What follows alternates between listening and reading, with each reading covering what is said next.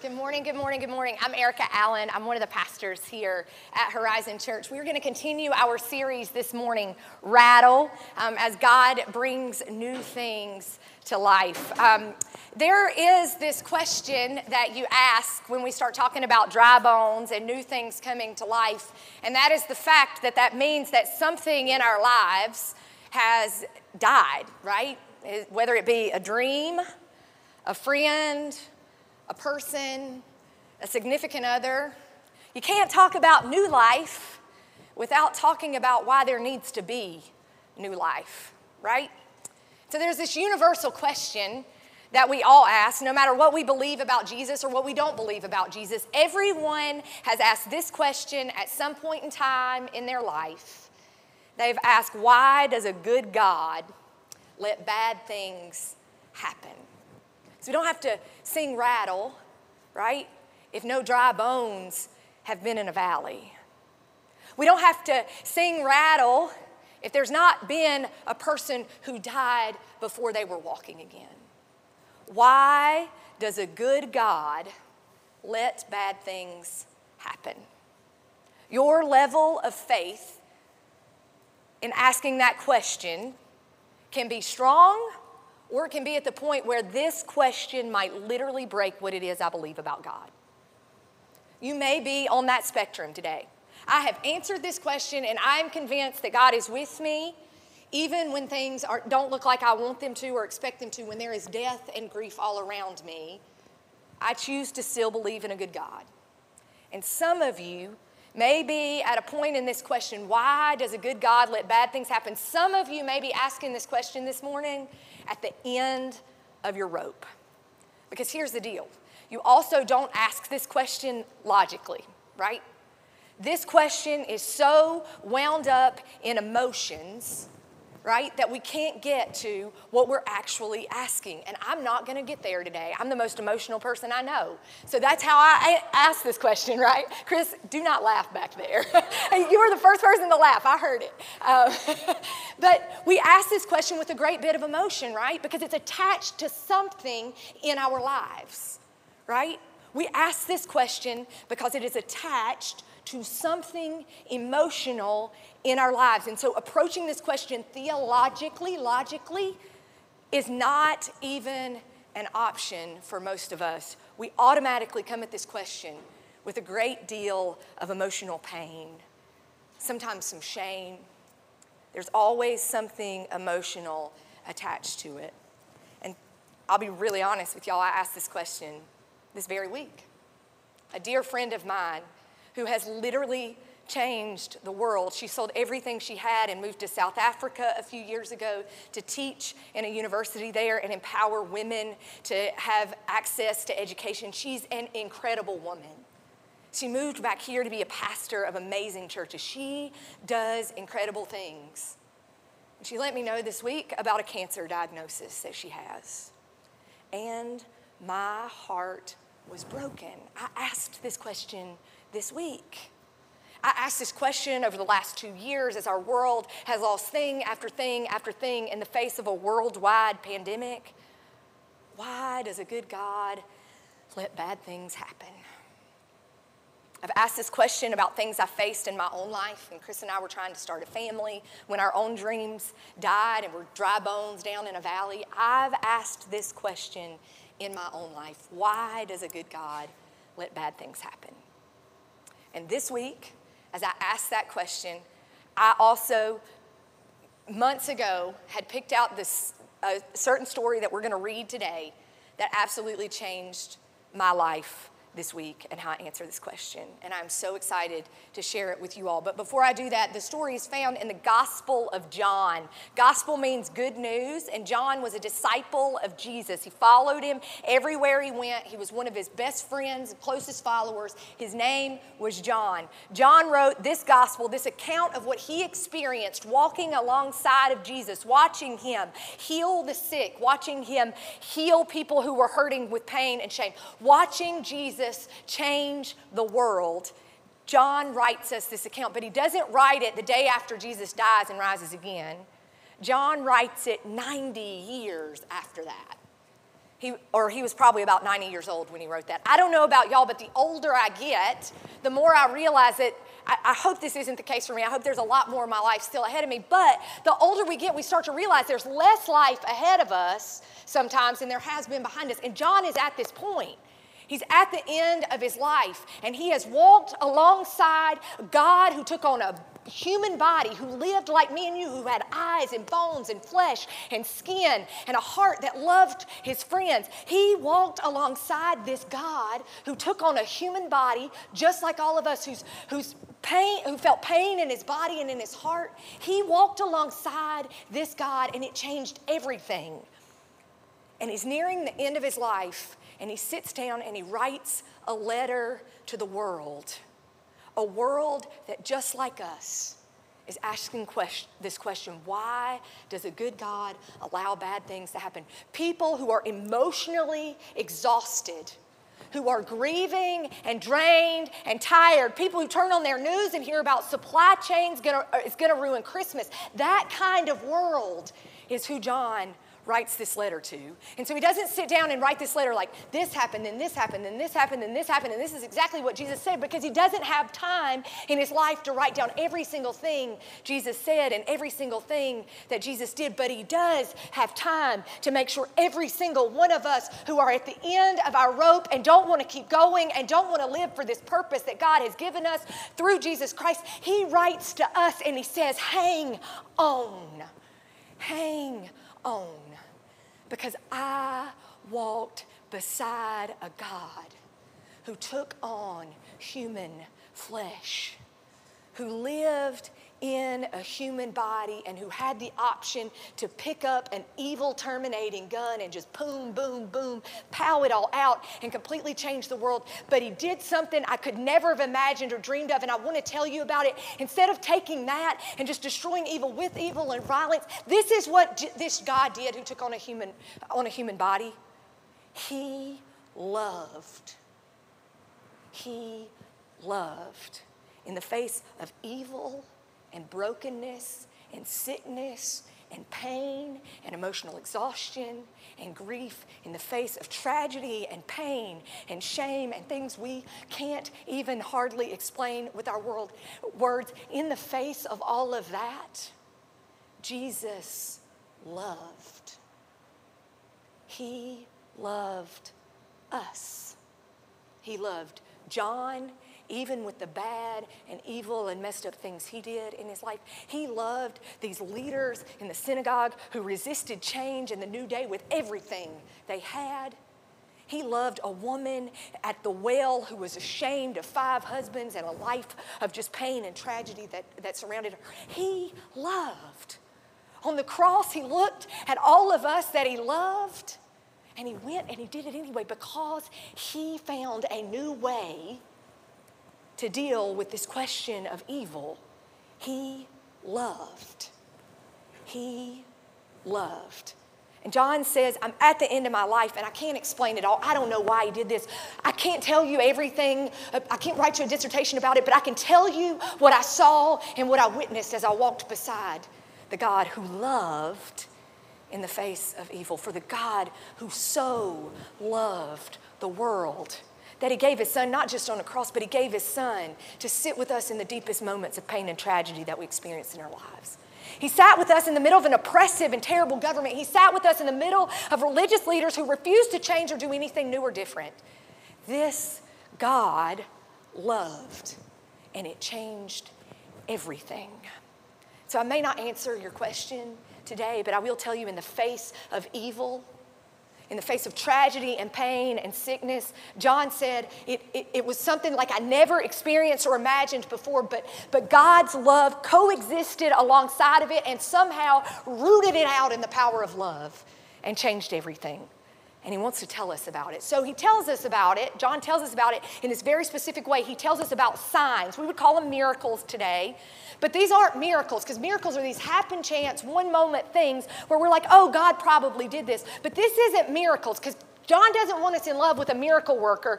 God wants us in love with Jesus, whose miracle point to God, who is and has done something new in this world and wants us to be a part of a purpose much bigger than we could ever dream or imagine, that is creating a new day in the midst of dry bones and dead dreams.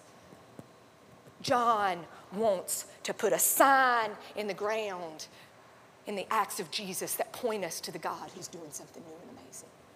And so he does that. The first story he tells us about, the first sign that John puts in the ground is when Jesus meets a family at a wedding. He's at this wedding party, and his mom comes up to him and she says, Jesus, they've run out of wine, and this family is about to be embarrassed in front of the whole world. They've invited all their friends, and they have nothing but water to serve. And Jesus takes water, and he turns it into wine, because it's a sign that points us to God who says you can live over there in the corner. You can be embarrassed and shamed and pained about everything happening in your life. You can do that. But there's a new God. There's a new way of doing things in town. There's a new way of looking at things. Here's a sign. I'm going to turn this water into wine. There's enough. There's enough for everybody, and it's time that your shame and pain doesn't run the day, but that in the face of knowing that we're not enough, we celebrate God's grace and God's goodness in the middle of it, and we party. That's the kind of God I want to follow. Amen? A God who points signs to a bigger purpose going on in the world. And so this other thing is happening as Jesus does these signs. He's going back and forth between Jerusalem and Judea and Galilee. Galilee is full of people who like him and cheering him on and championing him just like us, right? Y'all come here to Horizon and you're championed and you're cheered on and you say, I tell you, God has a purpose for you. And it's different than what the world's going to tell you, right? And then we go back out into the world. So we go back and forth, and we go back out into the world that hasn't accepted or believed or fully embraced this new way of doing things. And there's conflict in that, right? Work looks a little funny. Or I have to make sense of a good God in a world filled with tragedy and pain and hard things, right? This is exactly what Jesus does. He goes to Galilee, he hangs out with his friends and his family who love him and support him, and then he goes back to Jerusalem and he starts talking to these people, and he's like, there's new things, there's new ways of doing things. He turns fish and loaves, just a couple of them, into feeding 5,000 people. He's going back and forth, trying to change things. He realizes I have to spend time with people who love me, who cheer me on and who champion me, and then I have to go back to Jerusalem and work on this. So in John chapter 10, verse 38, this has gone on. He's told these 4 or 5 stories. He's showed sign after sign after sign of Jesus pointing us to this bigger glory and purpose of God. And these religious leaders look at Jesus in the temple. He's in the temple teaching his heart out, saying, I'm not just teaching you, I'm showing you. And these religious leaders look at him and they say, Jesus, how long are you going to keep us in suspense? Y'all want to know who's asked that question? This religious leader. How long are you going to keep me in suspense before you show me what you're actually going to do, God? They ask him, how long will you keep us in suspense? If you are the Messiah, tell us plainly. If you're the promised one who's actually going to change and do something different, tell us plainly. And y'all can go home and read this when you get home, but Jesus says, I have told you. I have told you I'm the Messiah, and I've not just told you, but I've showed you. I've walked on water. I've calmed storms. I've healed people who are blind. I have showed you. You've chosen not to believe. And Jesus could have said that to me this week. I have shown you I'm doing something new, and I can't help it if you choose not to believe. I am doing something new. Do you believe? John writes this story down, and he's like, I remember Jesus answering their question, saying, I've not just told you, I've showed you. I thought this week about the people in this room who don't just tell people about Jesus' love, but who's rolled up their sleeves and showed them. A band who shows up here early on Sunday morning to help you encounter God's grace and love. People who go to Gandy Civic Center, Sharemonte to tutor. People who've rolled up their sleeves and said, I'm not just going to tell you about a God who's rooting out evil and bad things with love. I'm going to show you. I'm going to show you. And in the middle of teaching these religious leaders, there's something new on the way. This is what John says happened. A man, in John chapter 11, verse 1, a man named Lazarus was sick. He was from Bethany, this village of Mary and her sister Martha. So Bethany is about a day and a half walk from where Jesus is staying right now. The sisters sent word to Jesus, Lord, the one you love is sick. Could you imagine being so close to Jesus that they don't say Lazarus is sick, they say the one you love is sick. This is a man whose house Jesus has sat in, and he's been fed, he's been loved, he's been championed, he's been supported by him. The one you love is sick. And when he heard this, Jesus said this, something that literally made me like sick on my stomach this week. He said, this sickness will not end in death. I liked that part. No, it is for God's glory, so that God's Son may be glorified through it. This sickness is for God's glory. No, thank you. No, thank you. I don't understand how sickness and God's glory and God's love, I don't know how this can all interact. No, thank you. And I almost shut my Bible, and I'm not kidding you, I almost called Abby and Chris and said, we're going in a different direction this morning.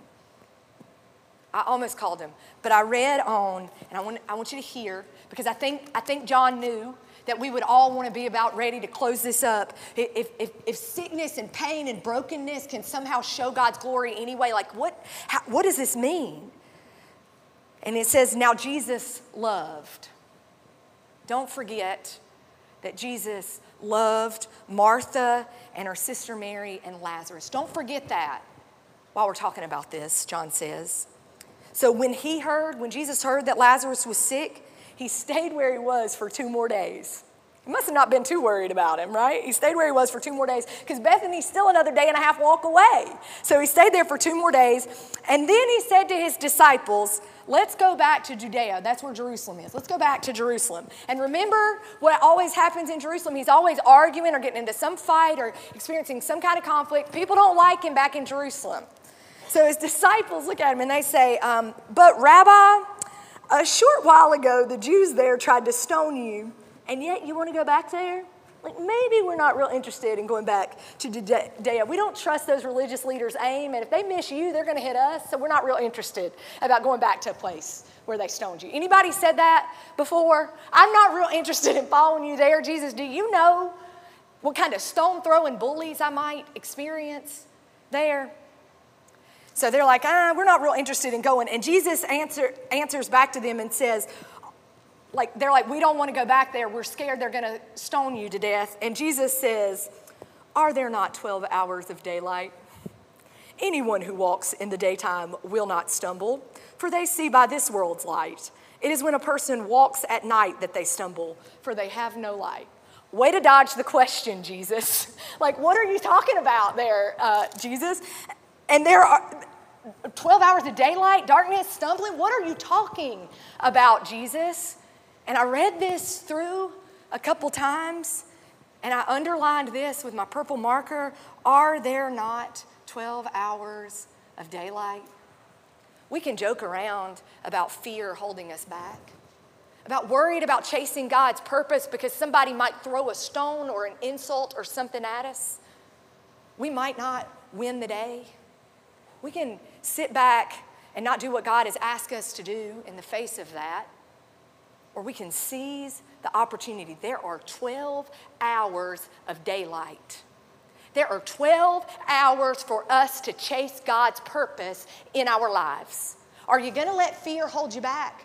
And you're like, Erica, what does this have to do with evil and sickness and all this stuff coexisting with God? Because all of these things in our lives start to add up to make this question so emotional and powerful that it begins to eat at our faith. And it's because there are moments along the road that we say, no, Jesus, we're not real interested in going there because somebody might throw a stone at us.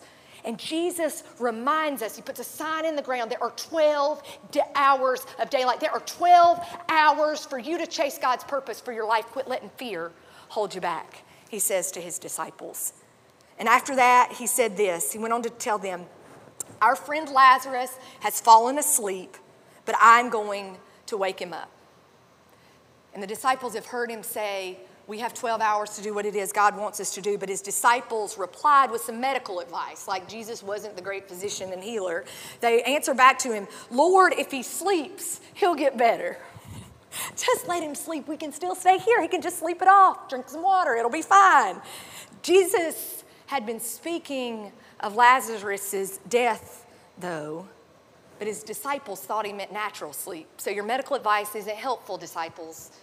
We still got to go back to Lazarus. And so he looked at him plainly, right in the face, and he said to him, Lazarus is dead.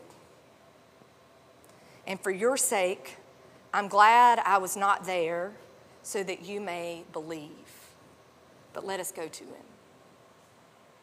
And this one literally stopped me in my tracks this week because I heard Lazarus is dead. There are some things that have died in this season of my life. Dreams, opportunities, expectations, ceremonies and rituals, birthday parties and showers. Those things are dead. But listen to this. I heard these words today. And for your sake, Erica, I'm glad I wasn't there, Jesus says, so that you may believe. And for your sake, Zach, for your sake, Chris, for your sake, Kara, for your sake, Eric, I am glad I wasn't there, Jesus says, so that you may believe. For your sake, Gretchen, Dave, Jacob, Carol, I am glad I wasn't there, Jesus says, because now you can believe. And then Thomas, who's always counted on to ruin the strong and powerful moment, says to the rest of his disciples, let us also go so that we may die with him. Jesus is going to die on the way there. Lazarus is dead. We might as well all die. Thank you, Thomas, for ruining the moment. Who wants to be Didymus, Thomas, or among us here this morning? He just ruins the powerful moment. So I love this, though, because so often we take this life of following Jesus like it's so serious. And John even remembers there were moments of following Jesus where we just have to laugh at how silly we were, at how we missed it, at how we wanted our own things to be accomplished, at the silly, crazy, laughable things we did among the moment. Because there are moments that these things are so emotionally heavy and hard that we miss what God is doing because we take everything a little too serious. And Thomas, as silly as he was, reminded us in that moment, yes, it's powerful to believe in Jesus, but it's also fun. It's also fun. This is a pattern in Jesus' life, right? Party. Now listen to this. On his arrival, Jesus found that Lazarus had already been in the tomb for 4 days. Jacob's going to come up in a tomb. You're given some grave clothes. He's going to come and, yes, that Jacob. He's going to give you some grave clothes. And as we keep reading this, I want you to take the pen that you got on the way in here, and on these grave clothes, I want you to write something that has died. When he gets there for 4 days, Lazarus was dead. All the rituals have been taken care of. He's been wrapped in a linen cloth. Write on it something in your life that is gone and dead, that you've buried. Go ahead and write it on here with the pen that you've been given. As we keep on going, when you get these, you can just write on it. We're just going to keep on going. On his arrival, Jesus found that Lazarus has already been in the tomb for 4 days. Now Bethany was less than 2 miles from Jerusalem, and many Jews had come to Martha and Mary to comfort them in the loss of their brother. So it's not just Martha and Mary there. There's a ton of people there mourning the loss of Lazarus. And when Martha heard that Jesus was coming, she went out to meet him, but Mary stayed at home. So Martha hears that Jesus is coming. So she runs out there and she says to Jesus, she looks him in his face. As y'all hold these grave clothes in your hand, he looks at him and says this to Jesus' face. If you had been here, Jesus, my brother would not have died. What is it that you want to write on those grave clothes? If you would have done what you were supposed to, God, this wouldn't be dead. Martha, who had extreme faith and love for Jesus, looks him in the face and says, if you would have been here, this would not have happened. I want you to hear this. Hear me clearly. Your faith still allows you to look in the face of God and say, if this would have looked like this, I wouldn't be experiencing this. Write it on that sheet right now. Write it on there. If you would have been here, Jesus, my brother would not have died. But like so many of us, she's clinging on by a thread to what little bit of faith she has in God. And she says, but I know that even now, God will give us whatever it is we ask. I'm going to hold on to this tiny thread of my faith that God will do whatever it is I ask. And Jesus said to her, your brother will rise again. And Martha looks at him and says, Jesus, I went to synagogue. I know the Sunday school answer to your question, right? I hear you. Your brother will rise again. I know that. I've read that. I've heard that's what God does. But Jesus said to her, I am the resurrection and the life. The one who believes in me will live even though they die, and whoever lives by believing in me will never die. Do you believe this? I am the resurrection and the life, Jesus says. Yes, Lord, she replies, I believe that you are the Messiah, the Son of God, who's come into the world. And then she goes and gets her sister Martha, and there's a similar exchange and similar words and similar conversation. And then Jesus went in and he saw him. Jesus went in, he saw Mary too. She fell at his feet and she said, Lord, if you had been here, my brother would not have died. So it's this very similar interaction with the other sister. So everybody's mad at Jesus, right? And when Jesus saw her weeping, when Jesus saw Mary and Martha weeping and the Jews, his best friends who had come along with them also weeping, when he saw everybody crying and grieving, he was deeply moved in spirit and troubled. And he looked at him and he said, where have you laid him? Jesus said, I can't bear to see everyone in this kind of pain and trouble. Come and see, Lord, they replied. And Jesus wept. I don't know who broke the Bible down into all these verses and chapters, but Jesus wept is the shortest verse, and I'm so glad they made it its own because I think it's a powerful moment.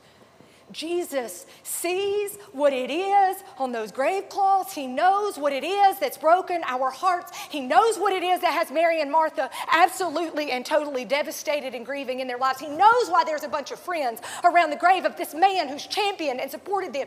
He is hurt too. And we have two choices moving on in life.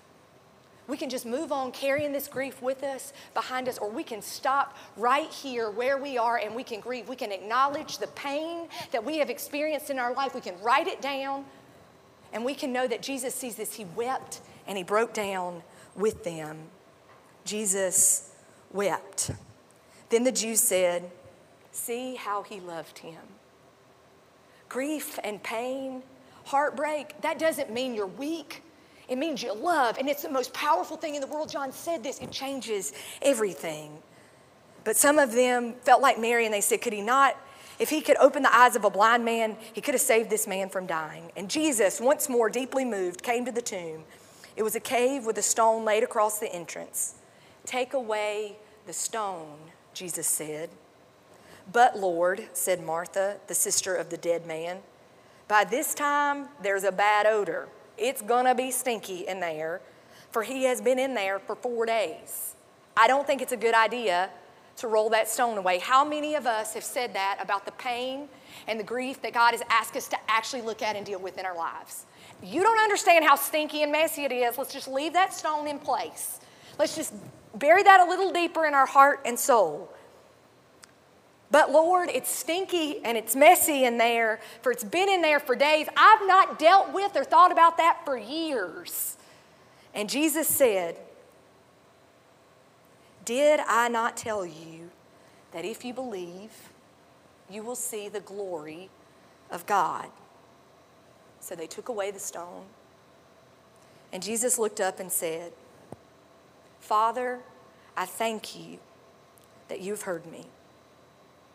I knew that you'd heard me, but I said this for the benefit of the people standing here and sitting here at Horizon thousands of years later, that they may believe that you sent me and I'm going to change everything.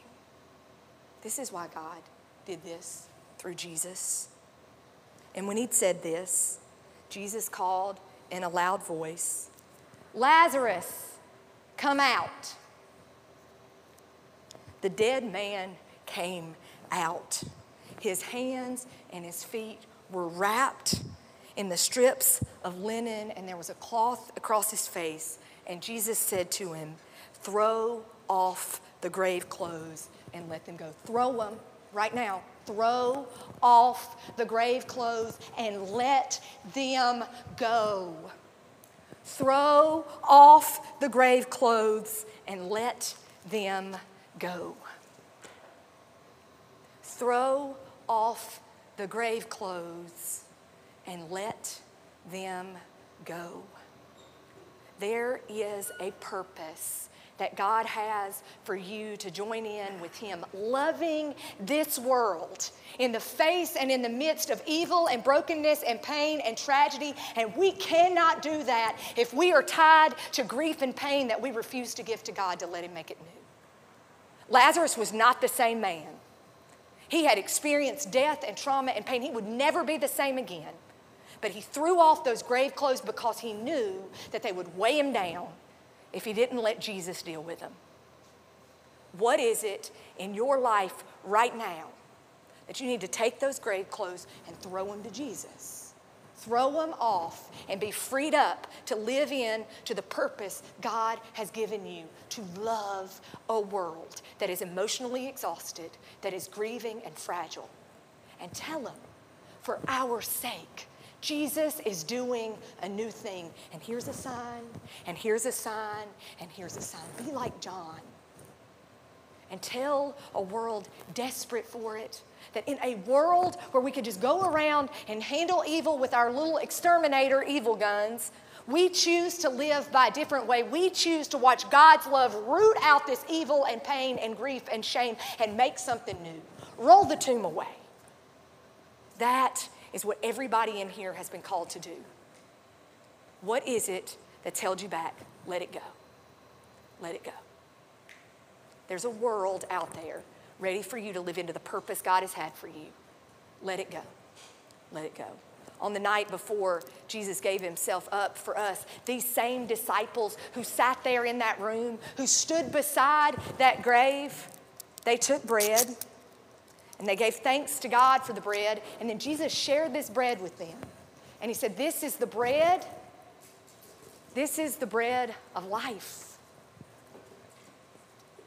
Take, eat, and know that I'm about to give myself up for you on the cross and raise again so that you may be whole." And then when the supper was over, he took wine. We're going to take juice this morning. He gave thanks to God for that juice. He shared it with his disciples, and he said, there's a new promise. There's a world that's going to convince you that shame and pain and everything else is going to hold you back. There's a world like that, but there's a new promise. I'm going to defeat every single bit of that. I've showed you sign after sign after sign after sign of me doing that. And here's the final sign. This cross and the resurrection is going to be the final sign that those things no longer have power over your lives. This, drink it right now. This is the blood of Jesus given for you and for many for the forgiveness of sins, that we may be set free for the purpose God has for us. And then Jesus says, the most powerful thing you can do in my name is to love one another. Throw off those grave clothes and love somebody well this week. Let's shine some light and ignite some change.